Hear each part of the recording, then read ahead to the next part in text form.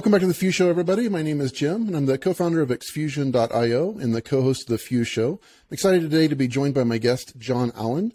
John is a digital designer who builds products that empower human creativity. He's currently the founder and CEO of Lava, which is a mobile app that empowers you to create, share, and discover social audio. Welcome to the show, John. Thank you, Jim. Hi, so I want to start off on a little bit of a different vein, and you and I were just now chatting about the Living Philosophies book by Albert Einstein. So will you set the foundation for that, and then we can dive in a little bit deeper? It was really funny that you actually found this because I did, like I just said, like it was kind of hidden from the internet. It's not quite finished. But essentially, Living Philosophies is this composition of work from, I believe, 22 intellectuals, maybe 20, but 20 to 22 intellectuals from the 20th century. So people who were living around 1931 when Albert Einstein composed this. He essentially asked all these people to go and write down their life credos. So anywhere from 5 to 20 pages of how they view life, how they try to live life, just basically their opinions that they gathered throughout their lives. And he took these compositions and put it into a book called Living Philosophies. And I think the whole goal was just to kind of show the world like all these amazing thinkers and how they view the world, because they were from different parts of the world and had different perspectives. But this book, like the reason why I am kind of involved with it is that I found this book 2 years ago, and I got really fortunate because this book was only written once in 1931. And so to go and buy it is really tough. It's very expensive. It's a book that can range anywhere from $200 to above $1,000. And they're very old, right? Because they were only written in 1931. And when I got it, I got this lucky deal on Amazon Marketplace where someone who was unknowingly selling it for $5 just let me buy it right there. And I got it, read it, and was like, wow, this information is just beautiful. Like, I don't know half these people, or I didn't before I read it. This information is just amazing. The way that they live, the way that they think, you know, a lot of the patterns still continue today. And so I saw that, I read it, and realized that the 90-year copyright ended in 2021. So I took the liberty to go. It's great timing. Great timing. And so I was like, well, I've never written a book. I don't necessarily have the desire to write a book, but this information is really good. And if it was free or at least cheaper, I think a lot more people would appreciate it as well. So I built a website, pretty much wrote down the entire book, like read it word for word, typed it all on my computer, and I'm in the process of editing it. So it's going to be out soon. And eventually it will be like a free website that anyone can go and read all these compositions. You know, this just came to my mind. I listened to a podcast recently by Naval Ravikant and Chris Dixon on the Tim Ferriss Show. And they were talking about Web3. Did you happen to hear that? I didn't, but big fan of Naval. Well worth the listen, like mind-blowingly good stuff. And I've been just soaking in like the Web3 world, just learning everything about it. But it's relevant to this conversation because Naval was talking about the value in the blockchain and composability of software, open source software. And then he also relayed that to media. And one of the things that I've noticed with Naval is like, you know, he posts on Twitter pretty often, but what I see more than his own post are the Navalism or the bots or whatever that repurpose his content or reshare his content all the time. And I was thinking to myself, like, what's that? Like what he said in the past. Yeah, yes, I see that a lot. Exactly. Too. But I think it's interesting because like, before I heard him on this podcast, my thought was like, I feel like most people would not like that. And I've even seen him reshare those. So it's obvious that he was okay with it. And he said in that podcast interview that information like that shouldn't be hoarded, that it should be free and available to the masses. And he considers that there's incredible value in the like composing of thought leaders' content. Like that adds value in and of itself. So it made me think of what you're doing with this. And it's like, there's real value in repurposing that content, even if you're not the original writer. Exactly. There's this trend in the, trendy creator economy, which you can just notice people who are, famous online, but essentially there's this big trend where like curation is actually becoming a big role within, the creator economy, because you might have something really good to say, but maybe you don't want to always be present, always be saying your thoughts. You don't maybe always want to be a philosopher. You're just like a normal person, but there's a lot of people out there who you might respect and like. And if you can somehow compile all that information, whether it's in audio format on Lava, right, into a playlist, or in text format on Twitter, and you just have all these lists, that offers value to other people, right? Because they don't just follow you because of you. They follow you because they know that you are someone who's always on the hunt to find good information and relay it back to your audience. Yeah. Which I guess is kind of what Tim Ferriss does. Yeah. I mean, like forever I've been so like enamored by what he does, because like he's brilliant in his own right, but it's like he just interviews whoever's he's interested in interviewing on whatever topic piques his interest. And it's so wide ranging. He was talking about the other day, I don't know if it was on the same show or another one, where he's planning to interview like a restorer of violins. Like this guy restores violins for like 100, for whatever reason, that's impressive to Tim Ferriss. And he was saying that, like, look, some people listen to my show and listen to every episode, but the majority just kind of pick and choose. Yeah. But I think it's just so interesting how he can curate all of this incredible content from these thought leaders all around the world and put it in this cohesive audio content that people enjoy consuming. Yeah, and it's kind of like also the way that information's always really been passed around. Like, we tend to think, the leaders, the famous people that we know throughout history are the ones who invented all the things that they thought of or ever said, right? But in reality, like, information and the way it works throughout time is that it just gets passed along, iterated on, and kind of like through the scientific method, if it's good, it stays. If it's bad, or like something else comes around to prove that it's not correct, it kind of just gets pushed out of society. And all us humans do are basically like the mediums, the middlemen that take this information from the past and relay it to the future. So that's all curation is as well. It's just kind of compiling information from the past and relaying it to the present. Yeah, well, that's a great way to put it and think about it. Before we move on from what Albert Einstein created, I'm wondering if there's anything that comes to mind that's a philosophy from this work that he put together that is top of mind for you. Yeah, so actually the reason why I discovered this book in the first place is because I saw a quote by Albert Einstein.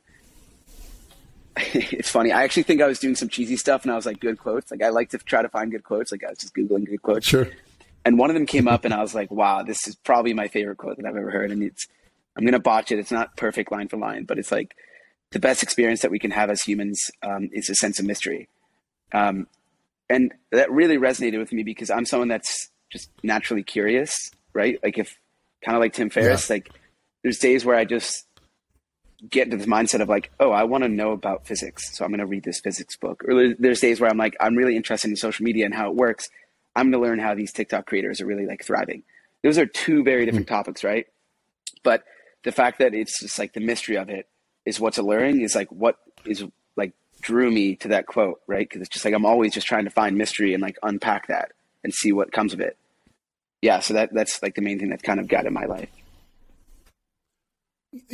I'm very much the same. And one of the things that comes to mind is like, I have been hampered at times by my pursuit of, I guess you could say, mystery, novelty, etc., to the point where sometimes I'll abandon something that I probably in hindsight should have pursued longer to pursue the novelty of something mysterious. Like, so how do you balance that? It's certainly a fine line to play. It's easy to get caught up in something and then lose interest once you realize that maybe you're not as interested.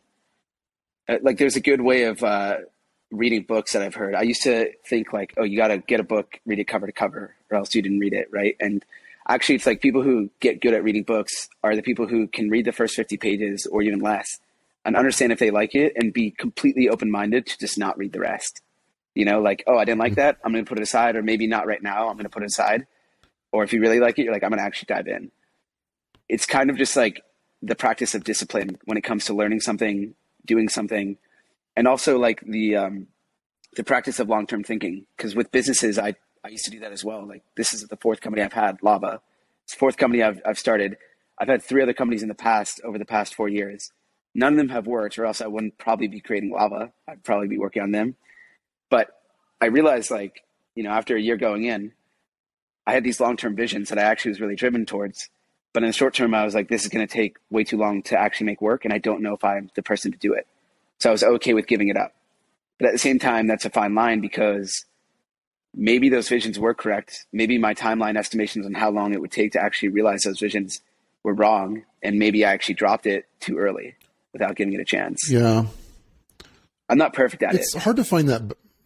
Well, it's hard. I mean, it's tough. Like, I'm trying to find that balance now. I was having a conversation with my wife, because I do tend to do this kind of, I'm constantly curious, and I will go super deep into something. And then I sometimes have a tendency to drop it just as quick when I feel like I've explored the topic to its depth. Yeah. And however deep that topic is will determine the timeline there. But one of the things I thought about in terms of business is like, if we can at least get to the point where we institute leadership in the business, sort of like work ourselves as founders out of the business, and the business continues to add value to the world and to the employees of the business. And I think that's a real win. Or it's acquired by someone that treats it well and continues to grow it or whatever. I guess what I'm learning is that there are cases in the past where if I would have held on just a little bit longer to get to some positive outcome, I wish I would have done that, Yeah.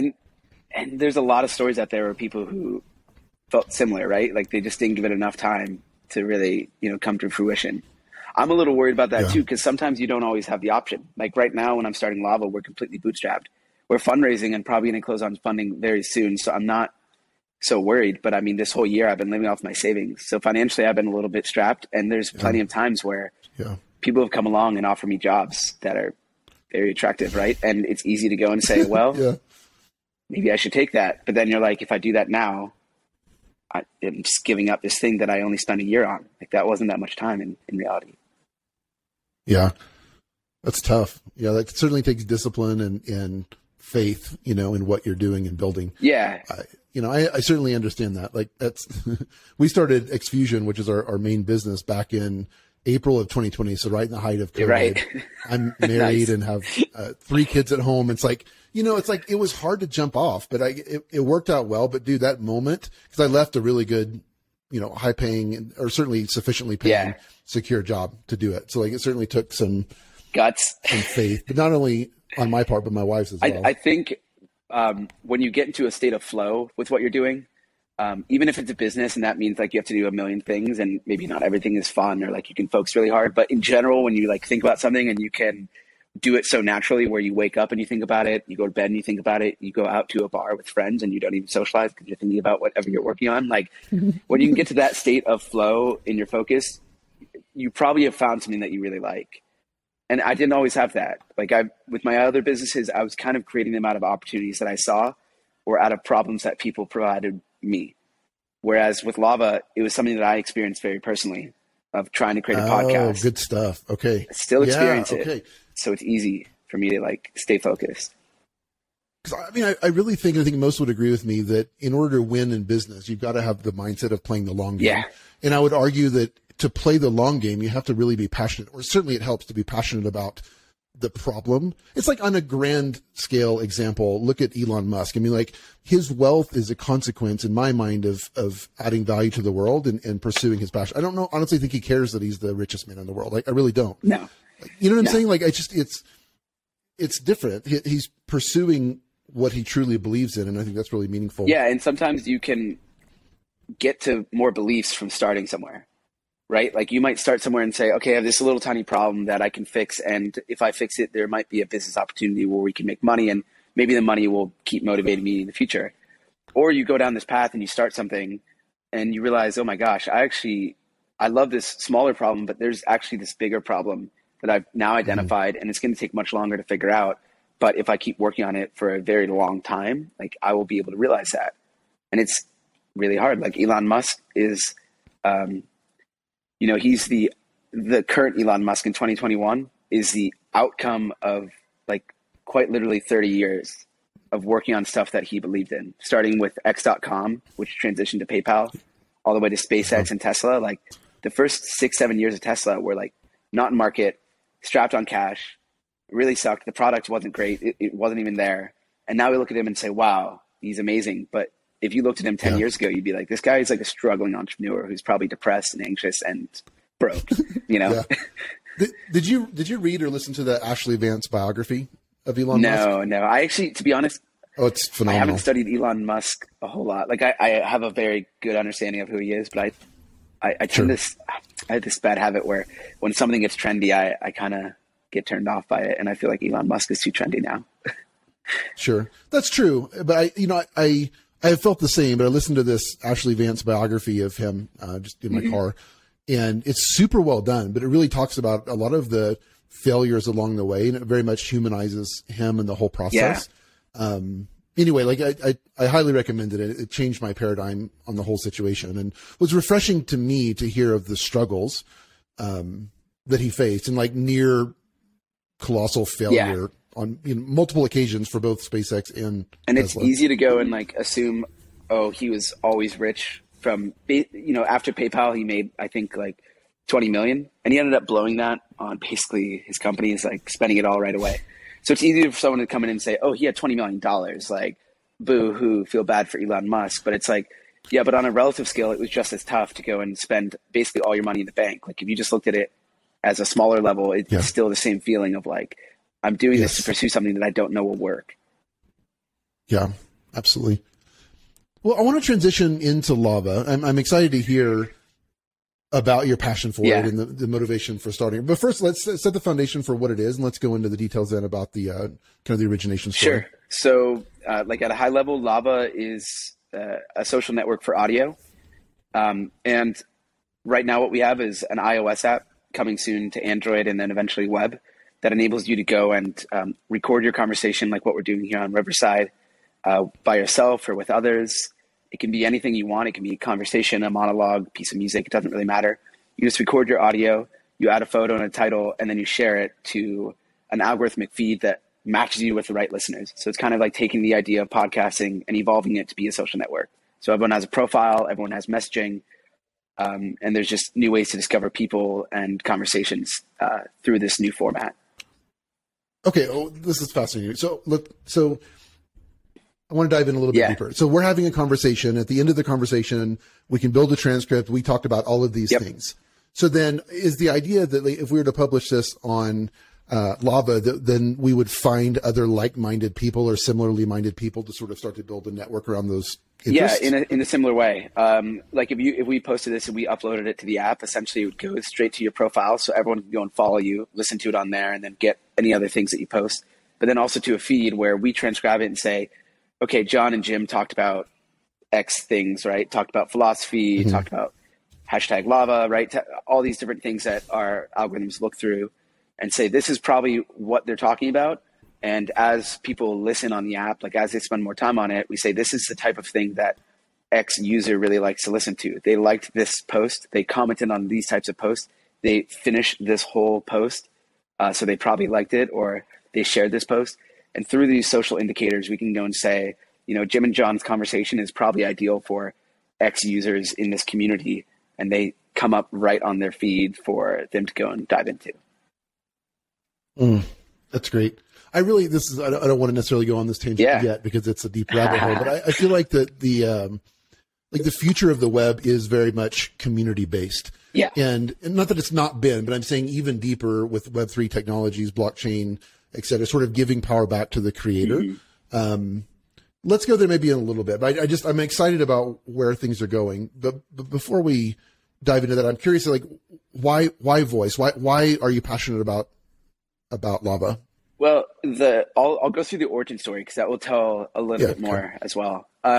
Essentially, a few years ago, I was listening to a lot of podcasts, like just getting into them. And I started realizing, like, wow, these creators, like the people who are posting podcasts on these various podcast apps, all they're really doing is having a conversation. They're really just sharing their thoughts. And in reality, they're exposing their personality, something that you don't actually see a lot on the internet. A lot of times you just get a text version of someone's idea or a photo of someone's life or maybe a quick Snapchat story or whatever of what they're doing. But you don't really get to like deep dive into someone's personality for 10, 20 minutes unless you listen to them. So I realized like this audio format that is still pretty young, even though it's the oldest format of content that exists with radio, right?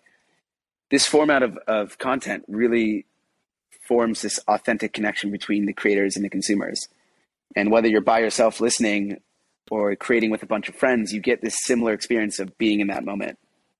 So audio just kind of appealed to me as a consumer. And when I was listening to a lot of podcasts, I was thinking, well, discovery is not great. A lot of people complain about the discovery problem. I know that as a consumer myself. But then as a creator, like, how hard is it? I'm not one, so why don't I try? And I tried to make a podcast and realized that you got to start out with investing in equipment. Usually, you don't have to, but usually you do. Then you have to go and book all your guests, which is, time consuming and whatnot. Then you have to learn how to use software to edit your audio, or you pay someone to do that, which is oftentimes the case. And then most importantly, you have to build this brand around it. You have to make graphic design for your artwork. You have to go and create a social community on Twitter and Instagram, TikTok, whatever it might be, to go and get your work out there so that people discover it essentially through these other platforms, then go back to their podcast platform, then go listen to it. And it made me realize like creating a podcast right now, or really at its core, like just sharing your voice online, requires a lot of work. And if you look at something like photography or video or blogging and text, you realize that they all went through the same pattern where people had to do a lot of work, to buy the equipment, make a website, promote it themselves. And then the social network came along, incentivized consumers to go and participate in the consumption of that content, and made it so that any creator in basically, the click of a button can get their work out there and be seen. And with audio, I looked around and there just wasn't anything like that. It was just sticking to the format of podcasts, right? You record offline, you upload it and host it through an RSS feed, and consumers consume it through a pretty static app to go and listen to it. And I figured, why is there no social network for audio? Like, why can't there be an overlay of social incentives, social engagement, and really community interaction to make it so that people can have a voice on the internet? And that's kind of where we came up with the idea for Lava. It's a great idea, and certainly speaking to our I don't know if pain points or more, but certainly a challenge for us. Like, we have a team of 7 or 8 full-time people that work on producing the show, and it's a hell of a lot of work. And the thought of you and I just having a quick, casual, non-edited conversation on Lava, it's like, that sounds so easy. Right. It's like, it's like, because it's like we can do ad hoc sort of conversations, not as much of this whole preparation, especially when we know each other. Like, because I put out effort to learn about my guest ahead of the shows, but it's like, I would love to have follow-on conversations where we just chat because we've already gotten to know each other. It's like, I don't know, I think that would be a brilliant thing to do. Yeah, and we can even bake in more editing features. Like, we're already working on certain features that are going to be really, really cool coming in the next year. Like this feature called audio word processing, where we transcribe your audio in real time. So when you're creating like what we're doing right now, after you're done, you click next, and right before you post, you have your whole transcription. You can delete a word and delete the audio with it, so you can edit it just like a Word document. It makes it super easy. That's crazy. Drag and drop music clips into your transcription as well, so that you can add music into it at certain times, fade out, fade in, and kind of turn like audio into this really easy but in-depth form of content that you can create on your phone, just like how TikTok took this idea of video creation, which was traditionally pretty hard, and made it so that you can be a really, really powerful video creator, like with a few buttons, right? And not that much skill, just some practice. Yeah, absolutely. I'm excited about this idea. I'm feeling a little overwhelmed for you in regards to like the challenges of a network effect business. It's just not easy, man. It's like, what is sort of your plan of attack to challenge? It sounds like you're considering funding. I feel like that you've got to get enough people to the platform. That's just not cheap or easy. No, and that's one of the things that we're battling with early on. Like right now, we're still in private beta, and so we kind of, we're like pressured and anxious to go and get the network started, but we're also like giving ourselves time to like really flesh out the product experience and make sure that people really like what they come for. But it's a problem of like, you have to get a lot of users so that you get more content, but you got to get good content so that you get more users. And it's this like really complex battle that is hard to really piece together. And I haven't perfected it yet, but yes, we're going to basically raise funding, work with creators, and try to attract people onto the platform to go and actually, be incentivized to create content, not because we're telling them to, but because they want to, by making a really good product experience. And what is your monetization model eventually? I know that it takes time to get there, but what sort of the monetization plan? So I have to pause real quick. My laptop just said it's about to die, so I'm going to have to move midway through. Sure. But I can talk and do this. No problem. So essentially, it's no problem. Essentially, the way that we're trying to monetize is through direct business models.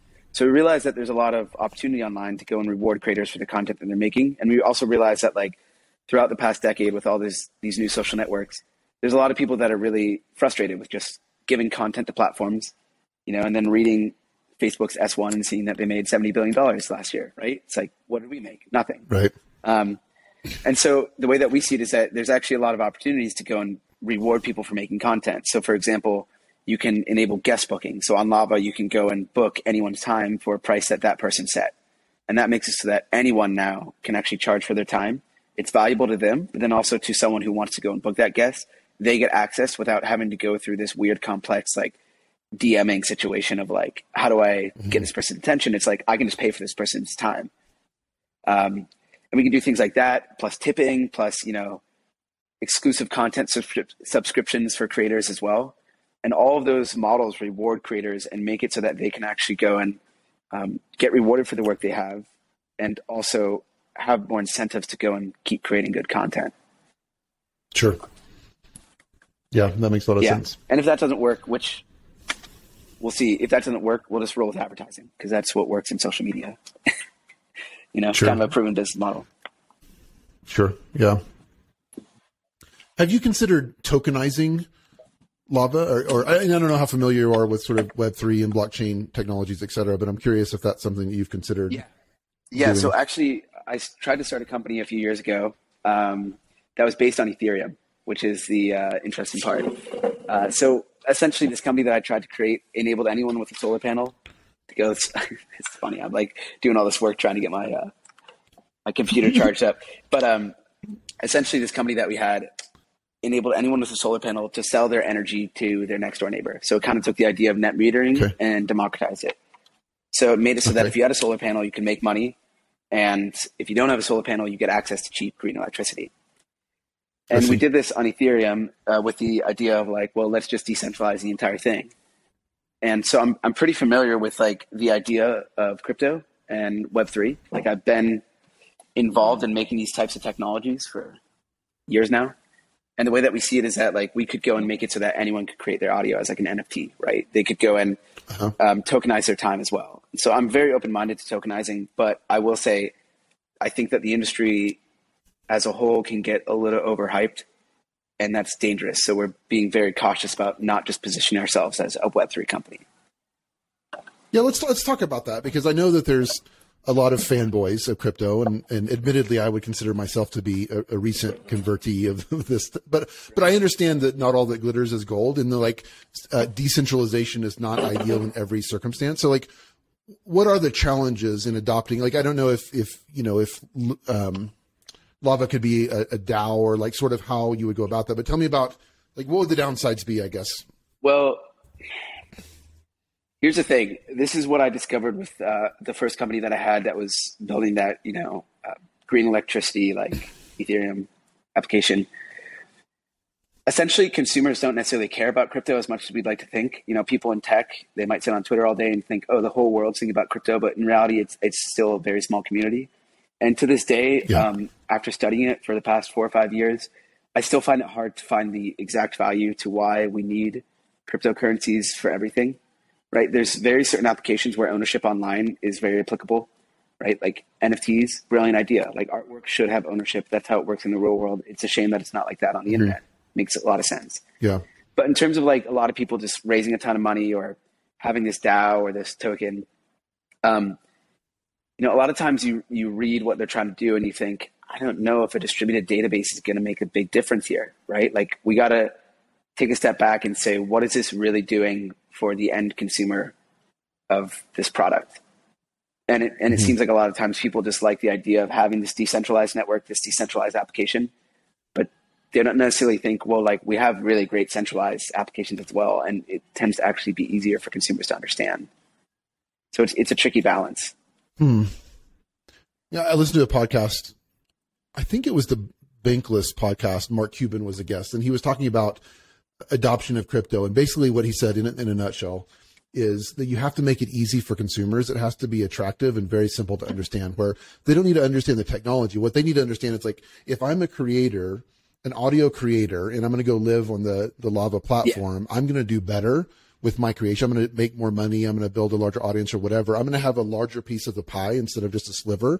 That's attractive to me as a creator, right? It's like, I don't care about the underlying technology, but like, if you could make that happen for me, then as a creator, that's a huge win. Huge win. And I totally agree with you. Like if you can give ownership in the right situations, like all the power to you, right? Like with tipping, you could do it with crypto. There's no reason to why you can't do that. There's no reason to why you can't have certain tokens for individual creators to go and sell their work as individual pieces or as, community access, like access by buying into that community. But yeah, it's still tricky. I think it's still early on as well. Like Bitcoin came out in 2008. and it really didn't get popular until like the big ICO craze of 2017. And even today, like, you know, a lot of companies have floundered out. You see applications come and go all the time. There's really big visions. There's a lot of money being tossed around. But I think just like any other industry, it's just going to be like consolidated to like the really valuable ideas that people just somehow unlocked, right? They just worked hard enough, worked long enough to unlock that idea. Not just because it was trendy, but because they actually believe that like there's real value here. I've got a more broad question for you that you can sort of drill down into the areas that you think are relevant. But I consider that there are a good number of downsides to social networks, social media in general. And it sounds like you would agree in general. Yeah. There's a lot of upsides and downsides. Okay. So indeed. So like, as it relates to the downsides, I mean, you're at this place where you're in the genesis of the creation of Lava. What are you planning to do, or do you plan to do anything to sort of mitigate or maybe eliminate some of those downsides through this platform? Yeah. So like, you know, one downside is bullying. Another one is fake news, right? Things can get spread pretty easily on social networks. It's a good and a bad thing. Like, for example, a good thing recently in Chicago, it's a good thing, but this is unfortunate. Recently, someone went missing, someone in my age group. I didn't know the person. I don't think most of my friends knew the person, but all week long, I was seeing stories of reposted saying, this person's missing, this person's missing. And it was crazy because it was hundreds of people. And I was like, wow, like that is powerful that there's someone missing. And like everyone's willing to just jump in and just post a really quick story and kind of get the word out. And that was something where I looked at it and was like, this is one of those times where I really appreciate social media. And I think it kind of gets undervalued of like, that wouldn't have been possible if, you know, there wasn't social media, there wasn't Instagram stories out there for people to go and reshare. This person would have been missing and like 10 people would have known. So who knows what would have happened. But then on the flip side, there are downsides as well. Like you can get fake information out into the world, and it's not always easy to recognize, right? Like it's hard for something like even as big as Facebook to identify what is good and bad information, what should be said and what shouldn't. And for us, we're going to face the same problems because we're kind of giving this open format, you know, social network. And it could even be harder because this open format social network enables people to like rant, right? Like through audio. So it's not quick information where we can just like cipher through, you know, 250 characters like Twitter. Like we have to really like have very complex machine learning models to understand like what something's talking about very quickly and gain context. So what we're going to do though is we're going to implement a lot of like modern technologies to go and analyze what people are saying and moderate it, but then also really abide by like a general philosophy of what our community wants. Like we don't think that having an open format like what Parler did is necessarily the best idea. Like even in the, you know, in America, in the First Amendment, there's freedom of speech, but that actually does have constraints, and people didn't necessarily see that because not everyone's a lawyer, right? I didn't even see it until I really looked into the law of it. And so we're kind of trying to abide by those rules and say like, what is right, what should be said and what can't be said, and whatever shouldn't be said or whatever might be labeled as fake news. Like we need to quickly identify that and label that and make sure that people are aware of it. Maybe not take it down, but just understand that like, this is something that you have to be more conscious about, and we're going to tell you. Sure. Yeah. I think that's very responsible. I'm really excited about the future of Lava. I think it's a brilliant idea. I'm actually quite surprised that nobody's sort of pulled this off yet. Yeah, same. But it's certainly going to be with its it's going to be with its challenges though. It's like I said, the network effect is quite a challenge. And I'm curious, like, where are you at in the business now? What stage are you at? I mean, you mentioned earlier it sounds like you're planning on taking on funding. Kind of where are you at now, and what does 2022 look like? So right now we're privately beta testing our iOS app, which has been really awesome because like we like baked in a lot of features for like organic growth, but we never know what's going to happen. It's just like when you release something in the world, you're like, you know, will people see this? Will people discover it? Will people share it? And, you know, we got like a few hundred people on, and then all of a sudden it just started growing organically to a couple thousand. And I will say it's because we put the right features in place. Like we studied, like, how do we make this so shareable and easily like downloadable? But with that being said, I was very happy with the organic growth. And so we're going to be releasing the app pretty soon, like to the actual public on the App Store for everyone to access in 2022. And we're going to roll out Android that like basically Q1 of 2022. We're going to build a web app so that you can access it on your desktop, because that's how a lot of people create podcasts in the first place, like what we're doing now. Right. So in terms of the product, we're going to keep evolving it to get to more platforms so that more people have access to it. But also we're going to keep evolving the feature set that we have, right? So right now, audio is so basic. It's like what you said, like you can just record raw, and that's kind of it. But there's all these complex editing tools that you can make really, really great audio with. You can use artificial intelligence to take out the background noise automatically to make someone's audio sound like they have a microphone that is studio grade, but all we're doing is using software. You can add music and effects into that and basically make it so that content can get more dynamic by adding more ability to be a creator and more editing features. So we're really going to be focused on that. And then finally, we're really focused on just growing the community, which is, like you said, a tricky thing. But I think deep down, if you create a good product that people like to use because they either like the community that they're in or the content that they're consuming or creating, then we won't have to necessarily worry so much about the network growing. We'll just do it organically. Yeah. How have the conversations been going with investors? Well, okay, so I'm in a tricky spot because I live in Chicago. And so Chicago as a tech-focused community is very B2B, right? Like, and even as a business community in general, it's very back service type city. There's a lot of financial services, insurance companies, logistics, manufacturing. There's not a whole lot of consumer apps. Like one of them that really blew up in Chicago that people now are aware of, like around the country and around the world, is Cameo. And that company took Chicago, like kind of put it on the map as like, okay, maybe there is potential to build consumer products here. Maybe it's not LA where like every other app is consumer focused, but there's potential and there's employee base here. And so with that, like going to these investors, like most of the investors that I'm talking to, at least in the local city in Chicago, they haven't necessarily done consumer investments ever. Like they're all used to B2B. Okay. And so it takes a lot more time for me to go and convince them why this is valuable, because I can't just show them a really clearly defined market. We're kind of creating our own market, right? I can't just show them like these crazy revenues, because with the social network, you kind of have to push off the revenues until you have better growth or, larger user base. Mm-hmm. So I have to show them different metrics and help them understand why that's a good thing. And we've gotten some investors pretty interested. So I would say in general, they're very open-minded and they're willing to learn. But also a lot of people, like what you're saying, are like excited because the opportunity to go and create like a social network for audio just hasn't really been filled. Like you could argue maybe like Clubhouse and Twitter Spaces are doing that, but they're doing it in a different format where it's like live. It's like you're going on a show. It's not the same format that we've seen on other social networks where you kind of consume or discover post the content creation. And that's where we're really focused on. Like we see this big gap. It's what we like. That's what we appreciate. And that's what we're aiming to do. Yeah. Yeah. Where do you see it? Have you taken on? Where do you see the audio community going? I mean, you're a podcaster, you're involved in this. I like the medium. I mean, that's a personal preference, I guess, but it's, from a human connection perspective, it's so much more rich.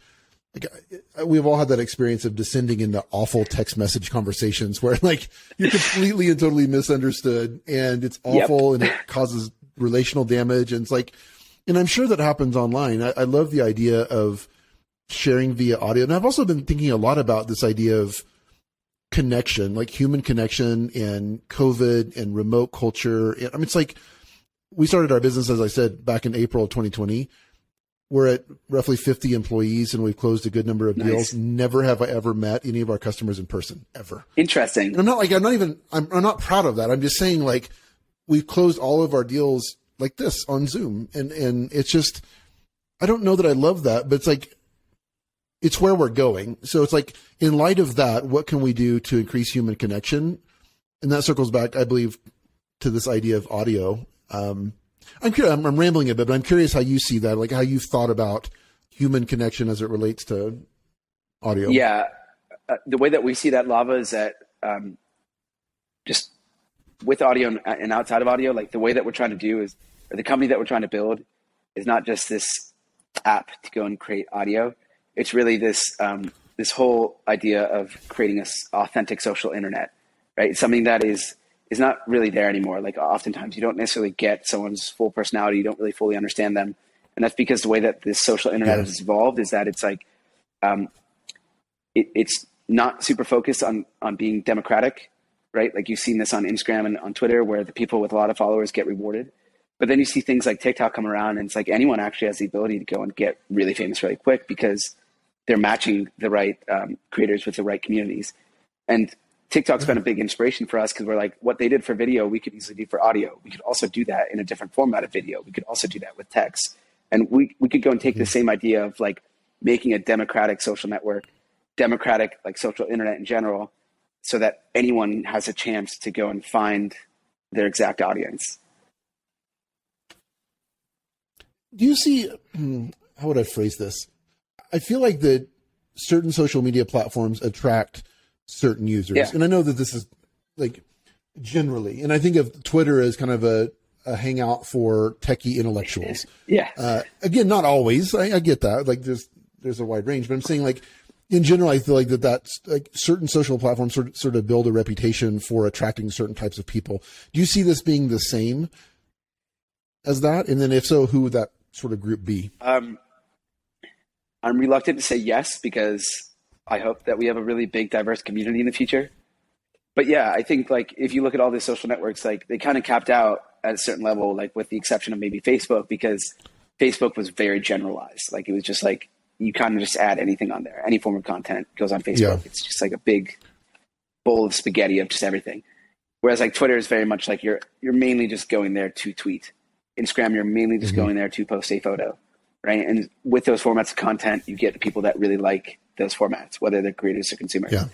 And naturally with audio, like it's long form most of the time, at least with podcasts. And so it's like only going to be really good for the people that like that stuff.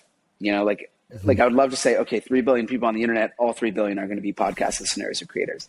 It's probably not likely, right? Like there's not even more than 400 million people who use Twitter. So it's just like, maybe the internet does have limits and caps. And with that being said, I'm sure that we're going to find our community and it's going to form naturally around a certain demographic of people. Who that is hard to tell, because when I've talked to like podcast listeners and creators, it's kind of all over the map. There's like kind of something for everyone. It's more of a matter of like teaching consumers or like showing consumers that there is something for you, that you do actually belong no matter where, like what community you identify with. Yeah, absolutely. Well, John, I know we're running close on time. There's a couple other things I wanted to talk to you about. The first is, and I want to pan really far back to a high level. What is your big why as a person? Not just with Lava, but just in general. I mean, you're a young entrepreneur. Like, where are you headed? What is the purpose of all of this for you? That's deep. That's a deep question. Yeah, I mean, what I discovered, like I studied finance in college. I thought I was going to be an investment banker. And the thing that always fascinated me with was that money begets money, that it can just create it more. It wasn't like the wealth that you get from it. It's just the idea that like, wow, you kind of created something out of nothing. And there's actually this theme that I've identified where I didn't go into finance, but I started actually building products. And I realized that like my hands, my mind, my ideas were creating something out of nothing.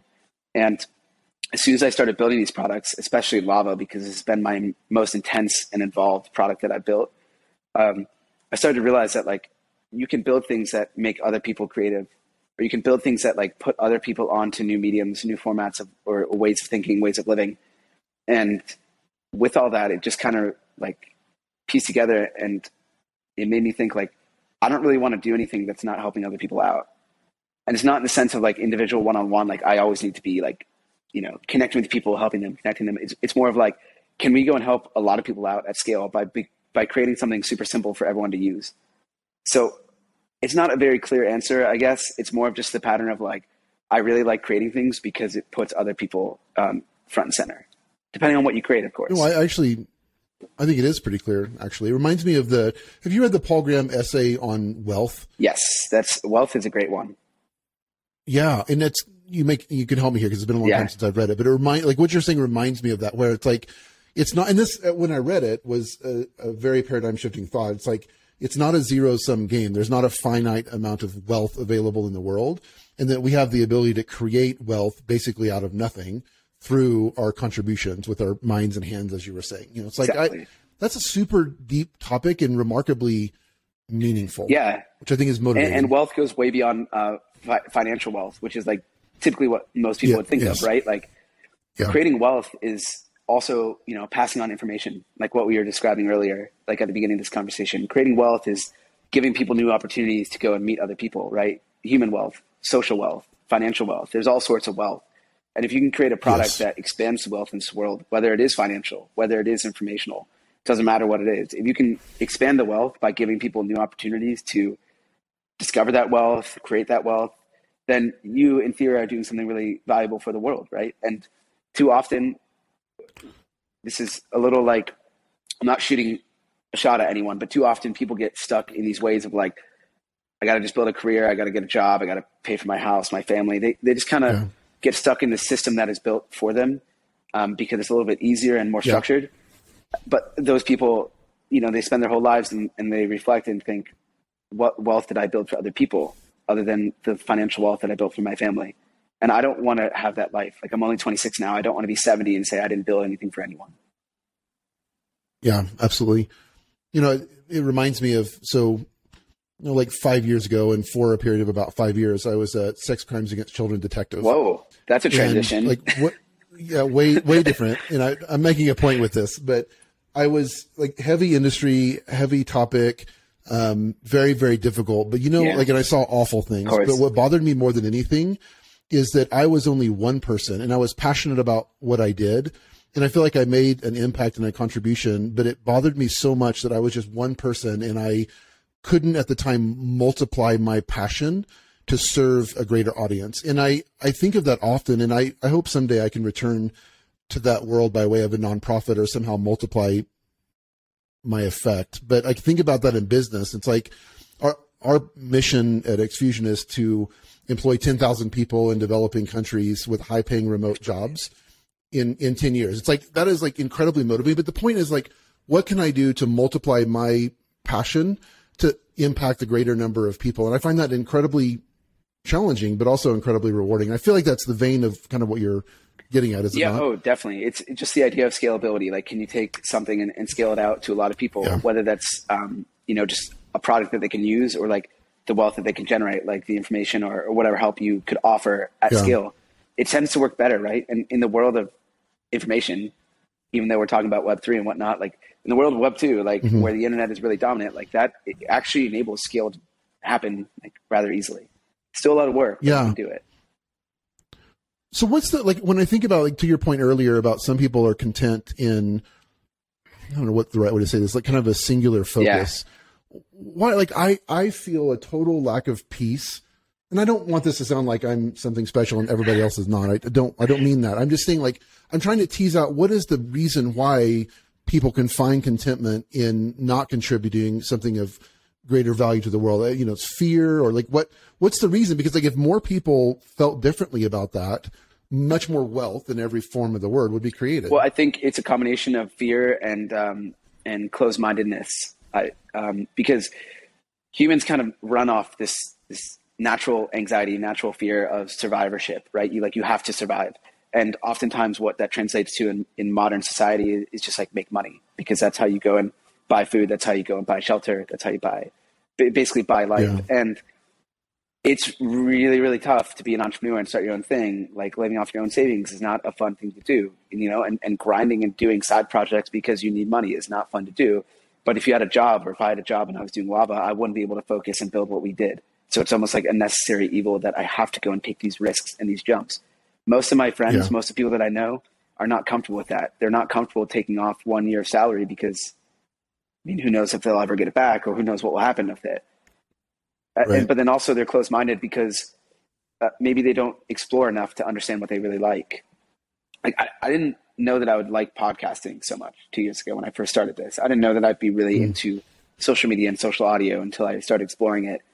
And sometimes, or at least in my past, what I've experienced is that like you get down a certain track, you get down finance. For the first 2 years in college, I was down finance, and you don't open your mind to the other things that are out there. You just kind of stay on that because you're like, this is what I must do. And I look at a lot of my friends and they're kind of stuck in that. Like they don't look outside of what their field is.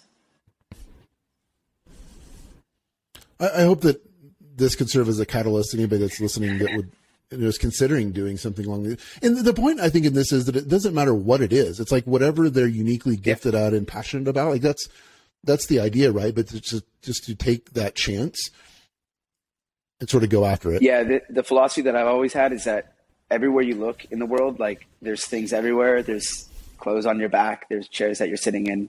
There's computers that we're on. They were built by someone, right? And they wouldn't exist if that someone did not go and take the effort to go and make that thing. And it's easy to look around and say, well, they're all built. Everything's done. We're all good.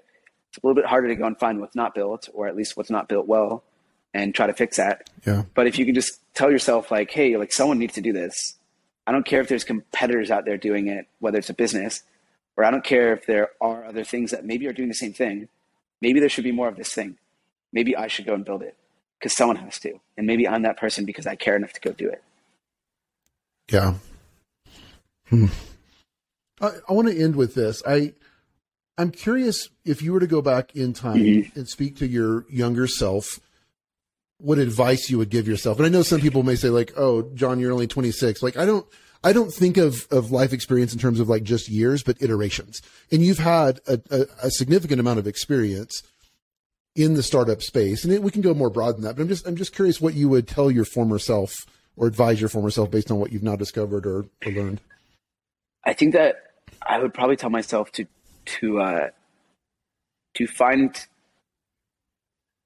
study more. Essentially, I'm trying to like phrase it right, but I didn't. I read a decent amount of books, but I didn't start reading until the end of college, just like 3 or 4 years ago. And like after that, I've just been like really hammered into reading and exploring all these different fields, different opportunities. And because of that reading, or because of that like curiosity, like back to the whole original theme of like finding curiosity. Like once I discovered that I really like curiosity and I should have that as like a mental frame of thought, is always be curious. I kind of just started like opening my mind to like what the world's potential is. And when I was, 15, 16, 17, before I traveled around the world, before I like got to see other cultures, tried to put myself in their shoes, before I read a lot of books, and before I like just kind of actually became more like aware of what's going on in society, I was just kind of closed-minded, didn't study a whole lot, didn't necessarily care about learning new things. I just kind of lived life and floated. And I think if I went back 10 years and told myself, hey, maybe you should just open a book once in a while and see what is in there. Maybe you should go and just watch an interesting documentary on some random culture that you never thought you cared about. Maybe I'd be a little bit of a better person, or at least more aware of what's going on. But I discovered that, so I'm happy, like I'm on that path. It just took a little while to get there. Yeah, absolutely. What about you? That's good Maybe stuff. People don't ask you questions too much, but what would you tell your younger self? Turn the tables on me. My gosh, let's see. That was unexpected.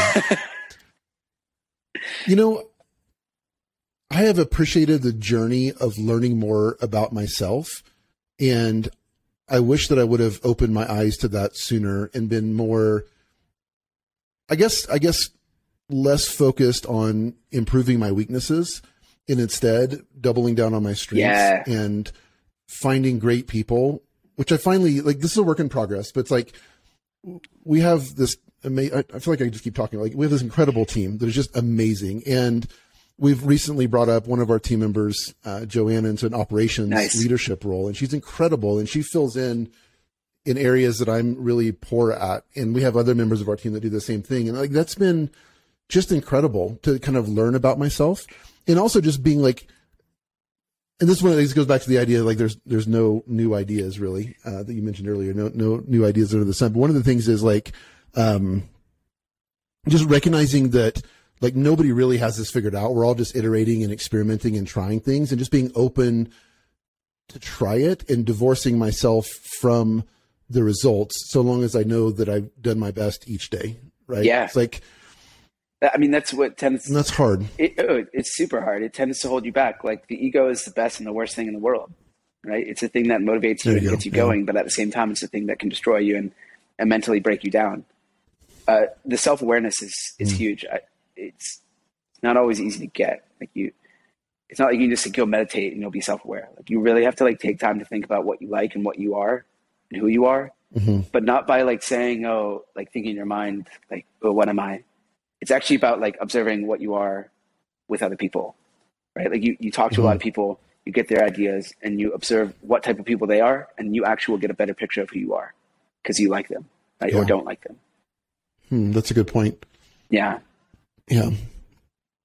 I mean, everything has its time and place. I wish that I would have started that earlier. Like, I'm still discovering things. I'm 39 actually next week. Nice. And I'm discovering all these things about myself that I just didn't know. And I know I needed to take this path to get to where I'm at now in that discovery process, but I'm also trying to kind of filter through, like Naval had a quote that he said, teach your kids early what you learned late. Was it Naval or Richard Feynman? One of the two, but it's like, that's good. And like, that's been really important to me, like to focus on teaching my kids the things that I wish I had discovered earlier. One of those is the value of compounding in money, in relationships, etc. And I've had those conversations with my girls recently, and it's just like, as it relates to compound interest, financially, like showing them a compound interest calculator. They're 14 and 15. It's like, if you just started with this little amount and added this little amount each month, by the time you're 65, it's like, it's a massive amount of money, like of course. Yeah. And same with your network, your social network. Too many people around my age, they graduate college, they get into their career, and they stop networking. Like, they only network the people within their company or within their industry. And as an entrepreneur, I kind of have to step out of those bounds because, I have to get investors, I have to get customers. You got to do a lot of things. Yeah. So you got to network a lot. Yeah. And I realized, the more that you network, the way more valuable whatever you're doing becomes. Because once you're older, you're 39. Once you're 49, the network that you've established up until 39 is going to be compounded, right? The relationships that you form, Absolutely. The people that you know, is just going to double in value, triple in value, because there's more trust there. There's more time spent. There's just a lot more there because that compounding effect. That's right. Yeah, absolutely. John, this has been absolutely a blast. I'm really disappointed that we're out of time, and I apologize for going over. I know I promised you less time, but I just didn't want to stop. This was fun. So thanks for being gracious with your time. Thanks for the wisdom that you shared. The website for Lava is joinlava.com, and I see that there's a little QR code where people can download the iOS version of the app. Is that fair to say? So now it's just going to be the beta app, but then we're going to switch that out, and it's going to be the real app once it's in the App Store. Excellent. And you're available on Twitter, it looks like, and also LinkedIn. We can share those links. What's the best way for people to reach out to say hello? Or, obviously they know how they can try the app, but if other founders want to, shoot you a hello, what's the best way to do that? Yeah, of course, you can direct message me on Lava. That is a feature there. And so I talk to people all the time on my own app. It's kind of a funny, very meta. You're like, wow, I'm, messaging people right where something I built. But then also they can just shoot me an email, which is john@joinlava.com. I'm actually adding to my to-do list and click up, download Lava. Yeah, nice. Shoot me a message. I don't want to forget. I'm excited about giving it a shot. I truly love this medium, and I'm very curious to give it a shot. Thanks again, John. Any parting words? Anything else you wanted to share before we part ways? No, I really appreciated this. It was amazing. I think what we talked about was way more than the typical tell us about Lava, tell us about yourself, right? We got into really good conversation, which I really enjoyed. It's fun. Yeah. All right. Well, thanks again for your time, John. Thank you.